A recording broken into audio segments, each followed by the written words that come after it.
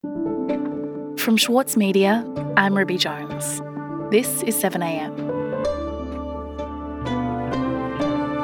Australia's pledge to achieve net zero carbon emissions rests in part on the success of the federal government's carbon market.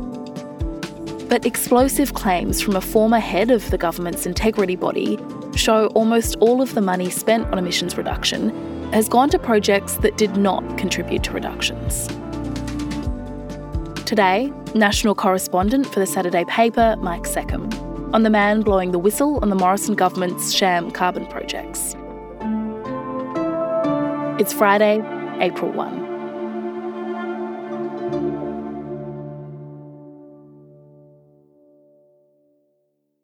Mike, the person at the centre of this story is a man called Andrew McIntosh. So who is he and what makes him important to this story? Well, he's a professor of law at the ANU, and he's one of Australia's foremost experts on environmental law. I got appointed as a commissioner on the Bushfires Royal Commission. I left. And he's held many jobs over the years, lots of positions relating to climate change. I was on the Climate Change Authority, and I was one of the 4 members of the King Review. He was the principal author of a government-commissioned review of the Emissions Reduction Fund a couple of years ago. Now, full disclosure, I was the chair of the Domestic Offsets Integrity Committee, then I chaired the interim. But the job of his that's most relevant to your question and to my story was that for 6.5 years, he was chair of a body called the Emissions Reduction Assurance Committee. That committee is meant to give its opinion on whether the method satisfies the integrity standards, and it gives that opinion to the minister. If they say it doesn't, then the method can't be made. Then the minister, which is basically charged with advising on the integrity standards, in quotes, that's the word they use, the integrity standards of projects that the government awards credits for carbon abatement and ultimately gives lots of money to for emissions reduction.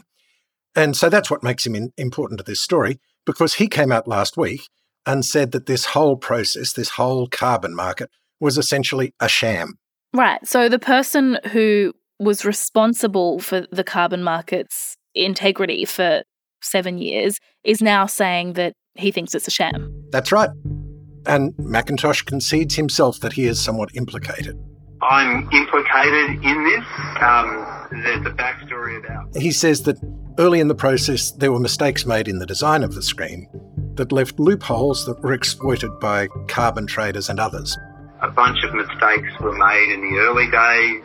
When these were identified, nobody wanted to fess up to them. But those mistakes were identified. The trouble was that then the government resisted acknowledging and fixing them. And then in more recent years, then things have escalated again beyond a simple cover-up to what I suggest is more an overt distortion of the scheme. And he says it's got worse over recent times, that what might have been oversights, in the beginning, have since become deliberate attempts to distort how a carbon trading market works. So McIntosh also has a whole lot of data to back this up. The evidence suggests that around 70 to 80% of the credits are either not real, they're not backed by real abatement, or they're not backed by additional abatement. Wow. And he's done this enormous analysis of all the government money spent on carbon abatement schemes, and he found that somewhere between 70 and 80%, roughly 3/4 of projects that were awarded these lucrative carbon credits by the government, yielded no environmental benefit. Right, so no benefit at all for the majority of these projects that awarded carbon credits. They didn't add to carbon reductions. That's right. That's exactly right. Incredible though it seems. They were either projects that did not actually reduce emissions, or projects that did reduce emissions but that were going to happen anyway without any need for the government to subsidise or pay them. So all up, McIntosh reckons more than $1 billion has been wasted by the government on these sham carbon projects. And so he's calling for the agency responsible, the Clean Energy Regulator, to be broken up. He says there also needs to be immediate reform of the methodology under which these carbon credits are issued. He says we should repeal hundreds of millions of dollars worth of low integrity credits that are already contracted. And he believes there needs to be an independent inquiry into the operation of the whole emission reduction fund. McIntosh says Energy Minister Angus Taylor and the government are engaged in a massive greenwashing exercise, creating millions of carbon credits of dubious integrity that can then be sold on to big carbon polluters, particularly fossil fuel companies, and then can be claimed as offsets against their emissions.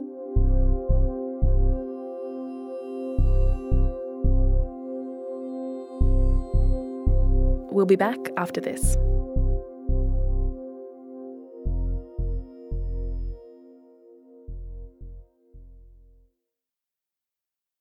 As a 7am listener, you value the story behind the headlines. That's why you should read Post, a free daily newsletter bringing you the top 5 news stories of the day, summarising each of their key points. Sign up today at thesaturdaypaper.com.au/newsletters.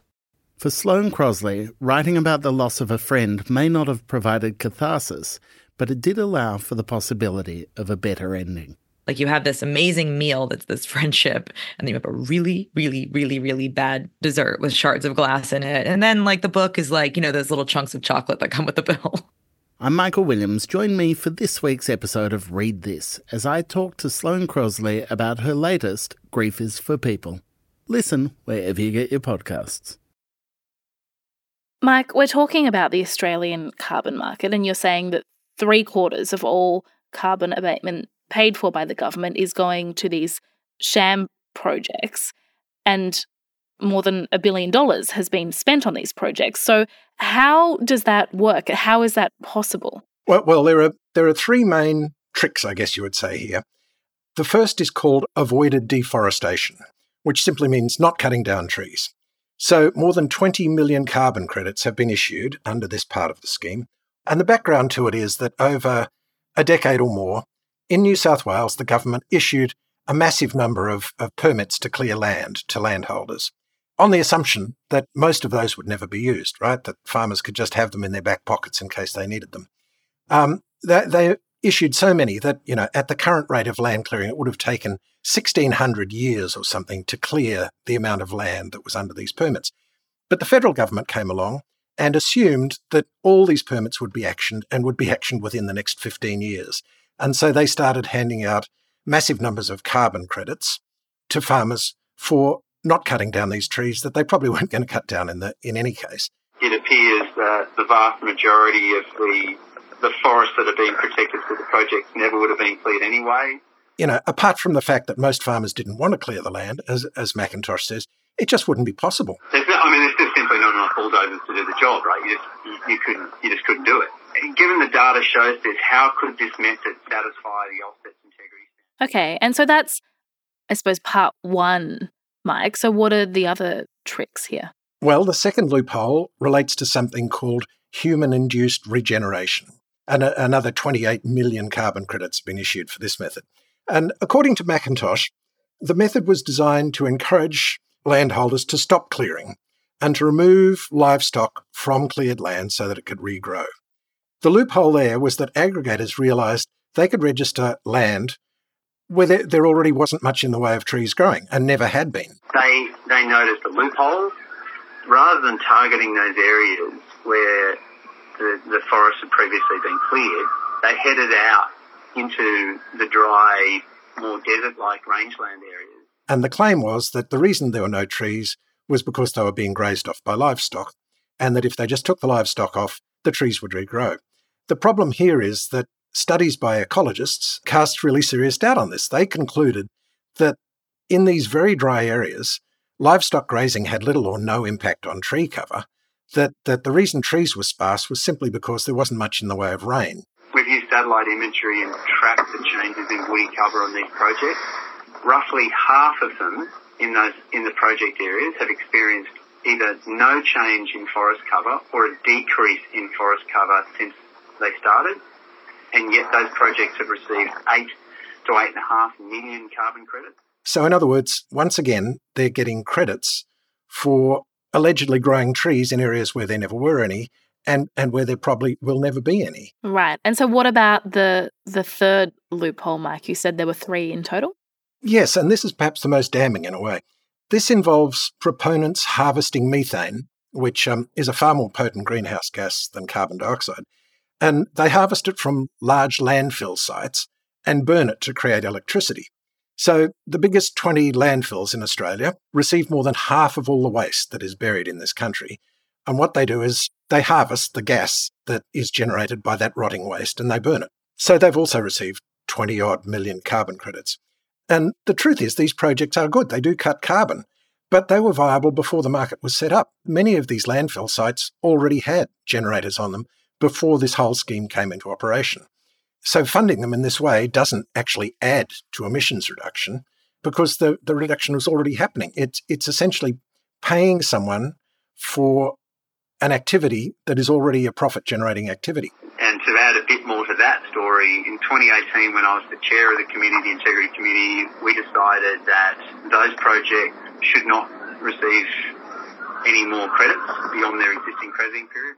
And back in 2018, the Integrity Committee, under McIntosh, actually formally advised government that these projects should not receive any more credits beyond the current round.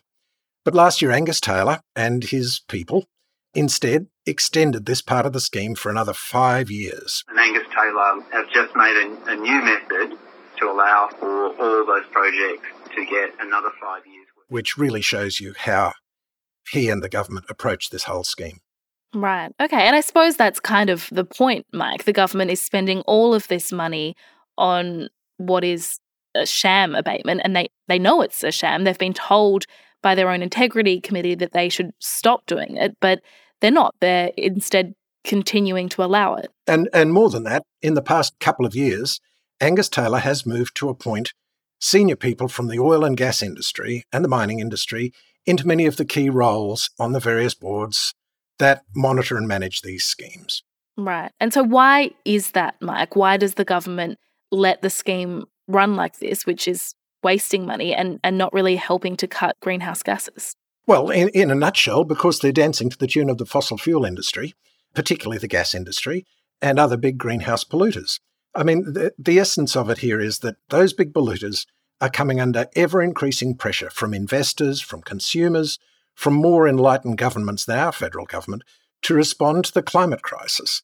And they can do this in a couple of ways. One is by actually emitting less greenhouse gas, improving their technologies and what have you. But the other is by offsetting their emissions, by acquiring carbon credits earned by others who have reduced their carbon emissions by, sequestering it in trees or underground or in the soil or, burning off methane like those landfills. So they can offset their emissions by buying credits from other people who have done the work. So you can think of offsets here as a commodity that can be traded, or maybe the currency, the currency of emissions reduction.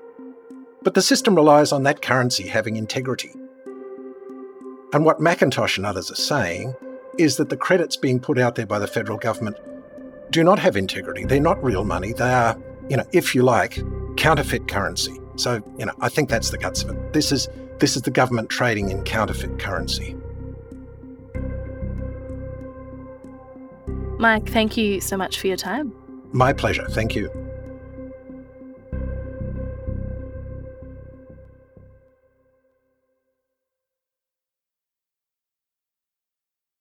With award-winning news coverage and reviews, The Saturday Paper is essential reading for everybody. For a limited time, subscribe to a year of our quality, independent journalism, and you'll receive The Saturday Paper's stainless steel coffee cup, made in collaboration with Fresco, for free.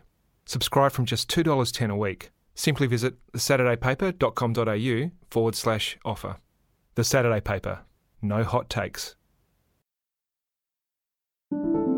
Also in the news today, thousands of nurses have participated in a strike in New South Wales, marching through Sydney CBD, protesting work conditions and wages. The Nurses and Midwives Association are in an ongoing dispute with the state government, demanding fixed nurse-to-patient ratios on wards and an increase in pay. Nurses held signs that read, "We are not coping," as they congregated outside the Supreme Court on Thursday.